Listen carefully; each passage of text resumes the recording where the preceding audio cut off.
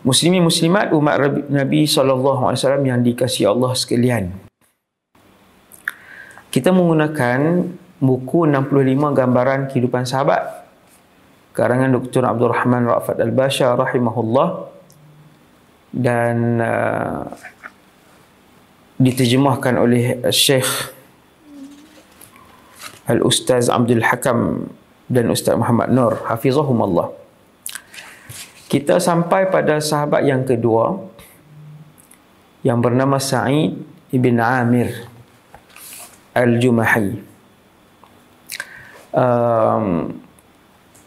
Dalam siri 1 Sayyidina Sa'id, kita dah cerita sampai kepada selepas peristiwa pembunuhan Khubayb ibn Adi radhiyallahu anhu. Sayyidina Sa'id ni bila dia tengok pembunuhan tu, dia menggeretar tubuh badan dia. Dia begitu insaf dan dia belajar satu benda yang cukup dalam, iaitu bahawa akidah itu adalah benda yang paling mahal, mendahulukan Allah nombor 2 dan akhirat. Yang ketiganya kecintaan kepada Rasulullah sallallahu alaihi wasallam menghasilkan keajaiban dalam kehidupan seseorang muslim. Dia balik, dia masuk Islam. Sayyidina Sa'id masuk Islam. Kemudian dia hijrah ke Madinah. Jumpa dengan Nabi. Nabi pun seronok. Dia pun masuk perang lah. Antara perang besar yang disertai oleh Sayyidina Khubayb adalah perang Khaybar. Perang Khaybar. Kemudian dia rapat dengan Rasulullah. Macam sahabat lain, rapat dengan Nabi sebagainya. Sampailah Nabi wafat. Dia berada di samping Rasulullah, menjadi pedang Nabi yang sangat tajam, mengalahkan musuh-musuh Allah dalam setiap peperangan sampai Nabi wafat. Naik Sayyidina Abu Bakar. Begitulah Sayyidina Sa'id, dia satu orang yang suka menegur dan menasihati pemimpin. Kan, kita Abu Bakar ni sebaik-baik makhluk dah selepas Rasulullah. Di kalangan umat Nabi Muhammad, dia adalah sebaik-baik makhluk, tapi tetap dinasihati. Masya Allah, ini suasana kehidupan para sahabat yang menghidupkan al-amru bil ma'ruf wan nahyu 'anil munkar. Kemudian zaman Sayyidina Umar, begitulah waktu Sayyidina Umar dilantik menjadi khalifah. Sayyidina Sa'id bin Amir, tuan-tuan tengok, beliau sahabat yang tidak masyhur, tapi macam mana dia punya keadaan dia. Dia pergi jumpa dengan Sayyidina Umar. Dia pun bagi nasihat khas kepada Sayyidina Umar bin Al-Khattab. Tuan-tuan tengok, di sini baru akan menjadi kuatlah kepimpinan yang kuat. Sebab Sayyidina Umar dikelilingi oleh sahabat-sahabat yang hebat. Kita duk dengar Sa'ad ibn Abi Waqqas, Sa'id bin Zaid, Abdul Rahman ibn Auf, Talha ibn Ubaidillah, Abu Ubaidah bin Al-Jarrah. Kita dah dengar nama-nama tu. Rupanya ada lagi ribuan sahabat-sahabat besar yang lain yang selalu menasihati pemimpin dengan ikhlas. Bukan nasihat tu untuk dapat untuk dia jadi pemimpin. Bukan nasihat tu untuk dia jadi menteri. Bukan nasihat tu untuk dia yang sekian-sekian. Nasihat itu kerana Allah, kerana umat ini. Kata Sa'id di hadapan Sayyidina Umar, dia kata, wahai Amirul Mukminin, bertakwalah kepada Allah dalam menguruskan hal ehwal umat Islam. Jangan sekali-kali kamu takut dengan manusia untuk melaksanakan tuntutan dan hak Allah. 2. Dan janganlah perkataan kamu tidak bertepatan dengan tindakan kamu. 3. Wahai Amirul Mukminin, kata Sa'id bin Amir, prihatinlah terhadap urusan rakyat yang kamu akan dipertanggungjawabkan di hadapan Allah, sama ada yang dekat ataupun yang jauh. Sebab pemerintahan Umar waktu itu besar, Sayyidina Umar kan. Yang dekat dan jauh bagi perhatian, kata Sayyidina Sa'id. 4. Sayangilah rakyat kamu, orang yang kamu pimpin, sebagaimana kamu menyayangi diri dan keluarga kamu. 5. Masya Allah, nasihat. Dan seterusnya, lindungilah orang yang kamu bimbing, kamu pimpin, daripada perkara yang tidak elok yang menimpa diri mereka, dan bergelumanglah dengan kebenaran, dan jangan gentar dengan celaan untuk menegakkan hukum Allah. Habis 7-8 benda dia nasihat. Sayyidina Umar kata, wa man yutiqu dzalika ya Sa'id, siapalah boleh buat semua yang kamu nasihatkan tadi wahai Sa'id bin Amir. Sayyidina Umar dia menjiwai teguran tu. Kemudian Sayyidina Sa'id kata, orang yang mampu melaksanakan nasihat tadi adalah orang seperti kamu wahai Amirul Mukminin, kerana kamu dipilih oleh Allah untuk dipertanggungjawabkan tentang urusan umat ini. Selepas beberapa ketika, Sayyidina Umar ni satu orang yang pemerintahan dia luas waktu tu. Rom kalah, Parsi kalah, Sayyidina Umar Masya Allah luas pemerintahan dia.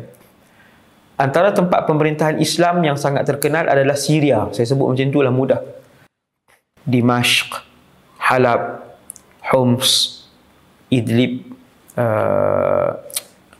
Al-Ladhaqiyah, Hama. Di Syria, itu negeri-negeri yang saya sebut tadi, negeri-negeri di Syria. Jadi negeri-negeri yang besar di Syria ni ada gubernur. Maka ketika itu Sayyidina Umar perlu satu orang untuk dilantik menjadi gubernur Homs. Gubernur ni waktu tu tuan-tuan, gubernur kerajaan Islam. Dia bukannya kerajaan yang kecil macam Malaysia, Thailand ni. Kerajaan Madinah waktu tu kerajaan yang besar. Tuan-tuan, di 30-40 kali ganda lebih besar daripada Malaysia ni. Dia punya jajahan dia, jajahan pemerintahan dan keluasan dia. Jadi Sayyidina Umar panggil, wahai Sa'id, bantu aku untuk jadi gubernur di Homs, di Syam. Maka Sa'id pun kata, ya Amirul Mukminin. Tuan-tuan tengok ucapan. Bila nak jadi lantik jadi seorang menteri, kita panggil zaman hari ni panggil menteri besar lah, dia panggil wali. Waliyu Homs, gubernur Homs. Berkata Sa'id bin Amir, dia kata, ya Amirul Mukminin, boleh tak saya bersumpah dengan nama Allah untuk kamu tidak merosakkan akhirat aku dengan urusan dunia ini? Kata Sayyidina Sa'id. Tuan-tuan, perkataan ni, manusia hari ni dia berlumba-lumba untuk mengangkat diri dia sebagai pemimpin. Dia yang usaha untuk tunjulkan diri dia sebagai pemimpin, dan dia bukan bagus pun. Dia bukan bagus pun. Bukan seorang yang amin, bukan seorang yang amanah. Dia pun mengayakan kroni, mengayakan keluarga, mengayakan itu dan ini. Orang fasik yang berlumba-lumba untuk angkat diri sendiri menjadi pemimpin. Nas'alullah as-salamah. Hasbunallah wa ni'mal wakil. Jadi Sayyidina Sa'id kata, wahai Amirul Mukminin, boleh tak aku bersumpah dengan nama Allah, memohon kepada kamu untuk tidak merosakkan akhirat aku dengan tawaran dunia ni. Sayyidina Umar kata, demi Allah, kamu semua waktu aku nak dilantik jadi Amirul Mukminin, semua pakat sokong untuk lantik aku. Sekarang aku minta tolong, semua pakat tolak. Dan tengok jawapan para sahabat di antara satu sama lain bukan jawapan merungut, tetapi jawapan mereka menunjukkan kepada kita mereka tak berebut dan tak teringin pun jawatan. Kerana setiap jawatan itu adalah soal dan tanggungjawab yang akan diperincikan oleh Allah satu persatu. Berapa orang rakyat kamu? 30 juta. 30 juta di bawah tanggungjawab kamu. Al-amru bil ma'ruf wal nahi anil munkar di bawah tanggungjawab kamu. Ya, 30 juta ni. Ingat seronok-seronok kan nak berebut jadi pemimpin itu, berebut jadi pemimpin ni. Allah akan tanya, kita dengan isteri dengan anak pun tak lepas. Kita dengan isteri dengan anak pun dengan tak tutup aurat, dengan tak semayang, dengan berarak, ada yang berjudi, ada berzina, mana dengan riba lagi, dengan ambil hak orang. Umur dah 70-80, masih berebut-rebut nak jawatan. Nak lagi jawatan, nak juga. bukan kemuliaan. Benda tu kan disoal. Sayyidina Umar kata, dulu kamu semua pakat lantik aku, sekarang semua tak mau jawatan ni. Sayyidina Umar kata, aku tetap lantik kamu. Gubernur Sayyidina Umar dua syarat. Yang pertama, soleh, iman yang tinggi. Yang kedua, mahir dalam kepimpinan. Mesti dua syarat. Sayyidina Umar takkan pilih orang yang hanya alim sahaja, ni saja dia tak ambil kan, yang warak saja dia tak ambil, sebab dia kena ada dua yang mahir. Ada sahabat Nabi, puluhan ribu sahabat Nabi yang lain yang warak, yang soleh, tetapi tidak mahir dalam kepimpinan. Bukan semua. Jadi Sayyidina Sa'id pun menerima dengan hati yang berat. Dia pun pergi. Sampai di Homs, dia pun laksanakan tanggungjawab dia. Panjanglah cerita apa semua. Sayyidina Umar, dia ada pegawai dia di Homs yang dia lantik. Pegawai-pegawai ni akan main bentang kepada Sayyidina Umar tentang laporan. Tuan-tuan tengok, walaupun Sayyidina Umar ada gubernur dia, dan dia ada lagi pegawai yang dia lantik, yang dia sangat percaya untuk check and balance. Pemerintahan nak muhasabah pentadbiran di satu-satu tempat. Dia panggil, Sayyidina Umar panggil berapa orang, 2-3 orang yang dilantik ni. Sayyidina Umar kata, buat main nama fuqara Homs, orang-orang fakir, bukan orang sederhana, bukan orang sekian-sekian, orang fakir, senarai fakir. 2-3 orang pegawai kerajaan ni daripada Homs ni, daripada Homs, bukan gubernur. Pegawai Sayyidina Umar lantik, pegawai khas Sayyidina Umar. Dia pun pergi ke Madinah Al-Munawwarah, Putrajaya ketika itu, Putrajaya waktu tu lah, Putrajaya pemerintahan tu. Dia pun bincang itu dan ini, Sayyidina Umar tanya itu, tanya ini dan sebagainya. Lepas tu dia kata, bagi senarai orang-orang fakir di tempat kamu, suka nak tengok ramai ada kali ni fakir. Sebab Sayyidina Umar tak suka ada orang fakir, bukan dibenci orang fakir, tapi dia nak membasmi kemiskinan dengan menyediakan peluang pekerjaan ataupun bantuan Baitul Mal mingguan, seperti yang pejabat zakat dan Jabatan Kebajikan Masyarakat buat hari ini. Alhamdulillah. Lalu dilampirkan kertas kepada dia. Sayyidina Umar pun tengok senarai fakir. Paling fakir di kota Homs, Sayyidina Umar pun baca Sa'id bin Amir. Sebelum dia baca nombor 2, Sayyidina Umar tanya, Ayu Sa'id? Ini Sa'id mana? Ini Sa'id mana? Kata Sayyidina Umar radhiyallahu anhu. Pegawai khas Sayyidina Umar kata, Sa'id amiruna. Sa'id gubernur kami. Sayyidina Umar tanya, amirukum faqir? Gubernur kalian paling fakir di Homs? Dia berkata, ya. Meramu-ramu air mata Sayyidina Umar. Kegembiraan kerana sahabat-sahabat Rasulullah masih mengekalkan cara pentadbiran dan kehidupan Rasulullah sallallahu alaihi wasallam. Hidup seolah-olah telah hidup di akhirat, tetapi pemerintahan dan kepimpinan yang cemerlang. Hak dunia cemerlang. Sekali lagi saya ulang, bukan bermaksud lebihkan akhirat. Hak dunia ni manusia akan jadi ketinggalan. Itu fikiran yang tipu, yang bohong, bukan. Mereka yang mendahulukan akhirat, mengutamakan akhirat, Allah akan muliakan di dunia, insya-Allah cemerlang di dunia, insya-Allah. Sayyidina Umar diseronok, dia kata, amirukum faqir, gubernur kalian paling miskin. Dia berkata, ya. Kadang-kadang beberapa hari kami tengok rumah dia tidak berasap, dapur rumah Sa'id bin Amir tidak berasap. Jadi Sayyidina Umar seronok, dia sangat seronok. Dia pun bagi 1,000 dinar. Dia kata, ambil ini, bagi kepada Sa'id ibn Amir. Tuan-tuan, 1,000 dinar nak dekat sejuta hari ini. Dalam 700,000 ringgit. 1,000 dinar. Hampir sejuta. Kayanya kerajaan ketika tu. Tetapi sahabat tak ingin. Sahabat tidak terpedaya dengan dunia. Ini sahabat Rasulullah. Satu generasi yang ditarbiah oleh Rasulullah sallallahu alaihi wasallam. Sallallahu alaihi wasallam. Hebat Rasulullah. Bagi, Sayyidina Umar kata bagi. Depa ni pun balik ke Homs ke Syria, Homs ke Madinah dalam 700 km lebih kurang macam itulah, lebih kurang. 600-700 km. Wallahu alam. Saya tak ingat. Jadi utusan ni, pegawai khas Sayyidina Umar pun balik ke Homs, dia pun bagi.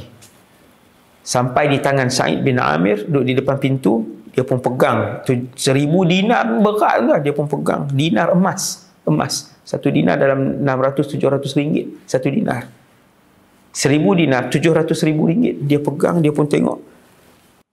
Sayyidina Sa'id menjerit dengan suara yang kuat, "Inna lillahi wa inna ilaihi raji'un." Menjerit. Tetamu baliklah tadi. Isteri dia berlari mai. "Kenapa wahai Sa'id? Kenapa wahai Sa'id?" Tanya isteri dia. "Adakah Amirul Mukminin meninggal?" Sebab tadi pegawai khas balik daripada Madinah. Jadi isteri dia tahu pegawai khas daripada Madinah. Sayyidina Sa'id kata, "Bukan, lebih berat daripada itu." Isteri dia tanya, "Apakah Amirul Mukminin meninggal?" Dia kata, tak, lebih berat daripada tu. "Apakah tentera Islam kalah?" "Tidak, lebih berat daripada tu." "Wahai Sa'id, benda apa yang lebih berat daripada tentera Islam kalah ataupun Amirul Mukminin meninggal?" Sayyidina Sa'id bin Amir kata, "Dunia sedang masuk dalam rumah kita untuk merosakkan akhirat kita." 700,000 tuan-tuan. Saya dan kita semua tak mampu buat benda tu. 1,000 mungkin kita boleh tolak kot. 1,000, 3,000 kan. Lalu Sa'id kata, "Wahai isteri, boleh tak tolong aku? Kita pajakkan kepada Allah SWT. Kita laburkan pemberian ini kepada Allah SWT untuk akhirat kita." Isteri dia kata, "Boleh." Lalu dibagi. Lalu diberikan kepada fakir miskin. 1,000 dinar bagi kepada fakir miskin. Bismillah, Masya Allah. Itulah ungkapan kita umat yang akhir zaman 2021 ni. Hak tu kita mampu sebut. Semoga Allah keluarkan keseluruhan dunia daripada hati kita dan hati tuan-tuan, insya-Allah. Tuan-tuan, ada satu tahun tu Sayyidina Umar dia suka turun. Sayyidina Umar dia akan turun ke kawasan-kawasan pemerintahan. Dia pun turun ke Homs, sampai giliran turun ke Homs. Sayyidina Umar ni satu orang yang buat kerja, bukan duduk dalam istana seronok dengan kekayaan, gaji bulanan, tak buat apa-apa. Akan disoal oleh Allah. Tiap-tiap pemimpin akan disoal oleh Allah. Ada orang duduk dalam parlimen tu 2 penggal dah, 8 tahun dah kan, sekali tak nak jumpa ahli parlimen kan. Hasbunallah wa ni'mal wakil. Sibuk nak ambil jawatan hak tu dan hak ni. Kamu tu dibayar gaji untuk melihat ni keperluan, keseimbangan, siapa susah, tang mana infra tak cukup, rosak dan sebagainya. Ini duk sibuk berebut jawatan dan sebagainya. Sayyidina Umar satu orang yang turun, mesti dia akan turun ke sini. Dia pergi ke Homs di Syria daripada Madinah. Dia pun panggil dia punya pemimpin-pemimpin kecil yang dia lantik. Ada biasalah pemimpin masyarakat ni. Kita pun ada JKK, pengulu dan sebagainya. Dia kata, Sayyidina Umar pun tanya, ada aduan tentang gubernur yang aku lantik. Maksudnya gubernur tu main daripada Madinah lah, kerajaan pusat lantik kan. Ada apa-apa komen dan rungut daripada orang ramai.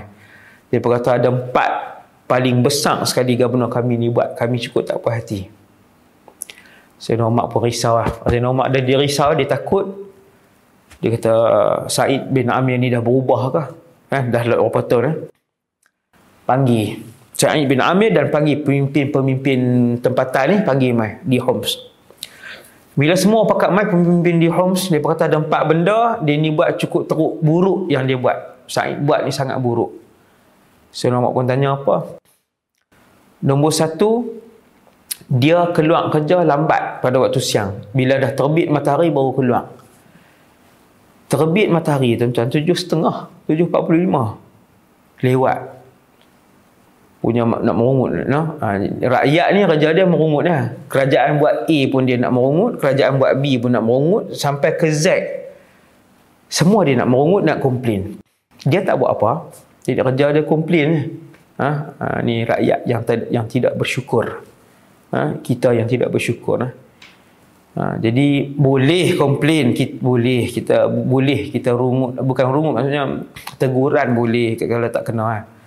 Jangan sampai setiap sudut kita sampai nampak tak bersyukur setiap benda. Jadi orang Homs ni terkenal dengan komplain. Orang Homs satu ketika dulu, seperti orang Kufah. Saya tak mahu cerita tu panjang. Kemudian dia kata ada 4 benda buruk yang Sa'id bin Amir buat. Nombor 1, dia keluar lewat. Sayyidina Umar kata lewat tu macam mana? Bila naik matahari dia keluar pukul 7.45, 7.30, 8. Subhanallah. Hak tu dah lewat dah. Okey. Sayyidina Umar kata tak apa. Wahai Sa'id, kenapa keluar lambat? Dia layan dah. Sayyidina Umar layan rungutan ni. Sa'id bin Amir kata, di rumah aku tidak ada pembantu. Aku ketua keluarga, aku pergi ambil air. Waktu tu tak ada pipe di rumah tuan. Dia yang pergi ambil air bersih. Dia yang uli tepung.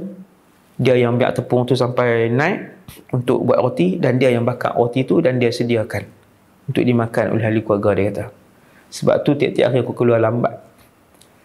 Sayyidina Umar pun tarik nafas, alhamdulillah. Dia lega. Maksudnya tuan-tuan, ada sebab. Bukan saja-saja. Memang ada sebab. Tak ada pembantu. Kemudian, apa dia rumutan kamu yang kedua? Kata pemimpin tempatan ni, dia kata, Sa'id bin Amir, gubernur kami, Datuk Seri Sa'id bin Amir ni, contohlah, dia kerja siang sahaja. Dia keluar pukul 8 sampai pukul 7. Lepas tu dia balik malam. Kami susah nak mesyuarat, nak panggil dia, nak mengadu, nak apa, nak bincang dengan dia, payah. Sayyidina Umar pun kata, wahai Sa'id, apa yang kamu buat? Dia kata, wahai Amirul Mukminin, aku tak pernah cerita ke orang. Seluruh siang adalah untuk rakyat dan seluruh malam adalah untuk aku khidmat dan beribadah kepada Allah Subhanahu wa ta'ala. Panjang malam kan. Malam. Sayyidina Umar pun lega. Alhamdulillah, ciri-ciri kehidupan Rasulullah dalam diri sahabat. Nombor 3, apa dia rungutan kamu? Dia kata, wahai Amirul Mukminin, Sa'id bin Amir, gubernur kami ni, dia suka ambil cuti sebulan sekali. La haula wala quwata illa billah. Tuan-tuan, kalau nak ikut rakyat ni, semua benda tak kena. Sa'id bin Amir cuti sebulan sehari. Tak keluar langsung. Sebulan sehari, dia akan duduk di rumah. Orang-orang Homs ni pakat duduk tunggu dah ni. Nak mengadu kat Sayyidina Umar. Bukan salah pun. Bukan kita seminggu 2 hari. Tambah PKP ni seminggu. Bukan seminggu lah, kerja di rumah terus. Kan? Buat macam mana? PKP. Seminggu sehari, sebulan sehari cuti Sa'id bin Amir ambil, salah.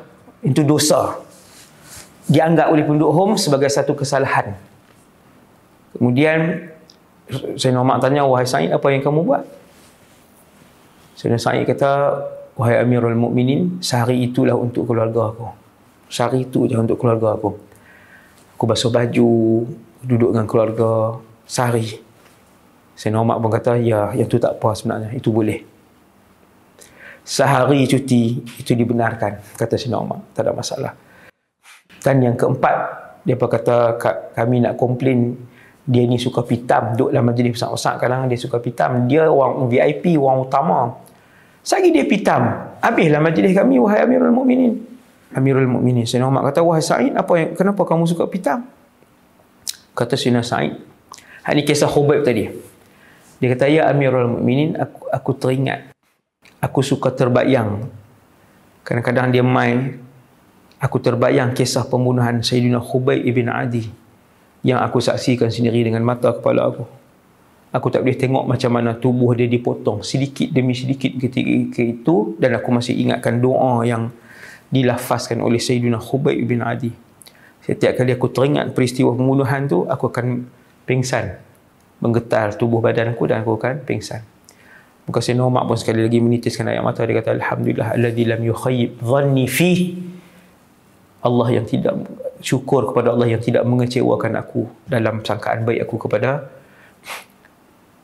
orang yang ditarbiah oleh Rasulullah, Sa'id bin Amir al-Jumahi. Maka Sa'id pun balik, dia tak bersalah. Sayyidina Umar ambil 1000 dinar lagi, pergi bagi kepada Sa'id. Ambil 1000 dinar, pergi bagi kepada Sa'id bin Amir. Sayyidina Sa'id pun sebelum sampai balik, dia tak sampai balik lagi, Sayyidina Sa'id baru duduk berjalan tu. Dia dapat 1000 dinar. Dia pun tengok, dia sedih. Bila tengok dapat 1000 dinar, dunia yang boleh menggugat kepentingan akhirat dia, dunia yang boleh menggugat prinsip dia, dia pun sedih. Isteri dia tanya, kenapa wahai Sa'id? Ni Amirul Mukminin bagi 1000 dinar lagi. Isteri dia kata, ambil lah, kita tak ada pembantu, rumah kita pun teruk lah, korang beli payuk noza ke apa ke kan, zaman hari ni lah kan, tukang kereta ke, tukang lah kereta dan sebagainya. Isteri dia kata kan, sebab di rumah pun tak ada apa, tidur atas tikar di rumah Sa'id bin Amir. Sayyidina Sa'id kata kat isteri dia, mau tak kalau lebih baik daripada tu? Isteri dia tanya, apa dia? Kita infakkan semua ni fi sabilillah. Isteri dia kata okey, boleh.